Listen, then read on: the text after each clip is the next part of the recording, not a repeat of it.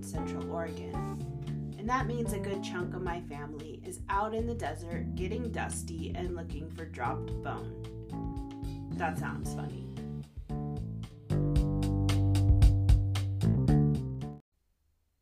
Anyway, my parents and uncle have all been successful. Duh, they always are. Good job, guys. I'm totally not jealous at all. Not that I haven't been in the desert, traipsing around, getting sunburnt, and scraping the undercarriage of my car on sagebrush. I just haven't found any antlers, and that's probably because I get sidetracked by other types of things.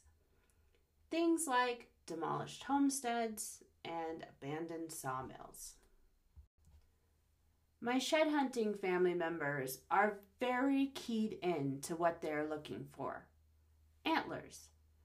And me, well, I've been watching an awful lot of British antique shows and in turn obsessing over blue and white Japanese pottery.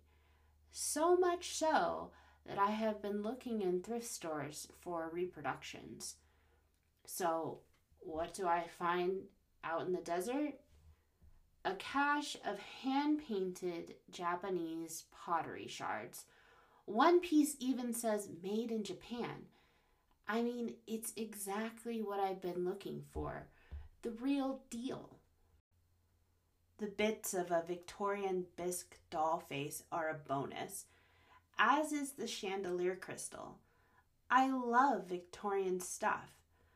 I can imagine these items as they were, opulent in their hand-built log cabin on the range. These items were likely made by artisans in Japan, shipped on a boat, and then brought by a horse to a store to be cherished by a family and then discarded to bake in the sun for 100 years. Not a mule deer shed, but certainly a treasure. I've also found a lot of scapulas, which is a word I recently learned at the High Desert Museum.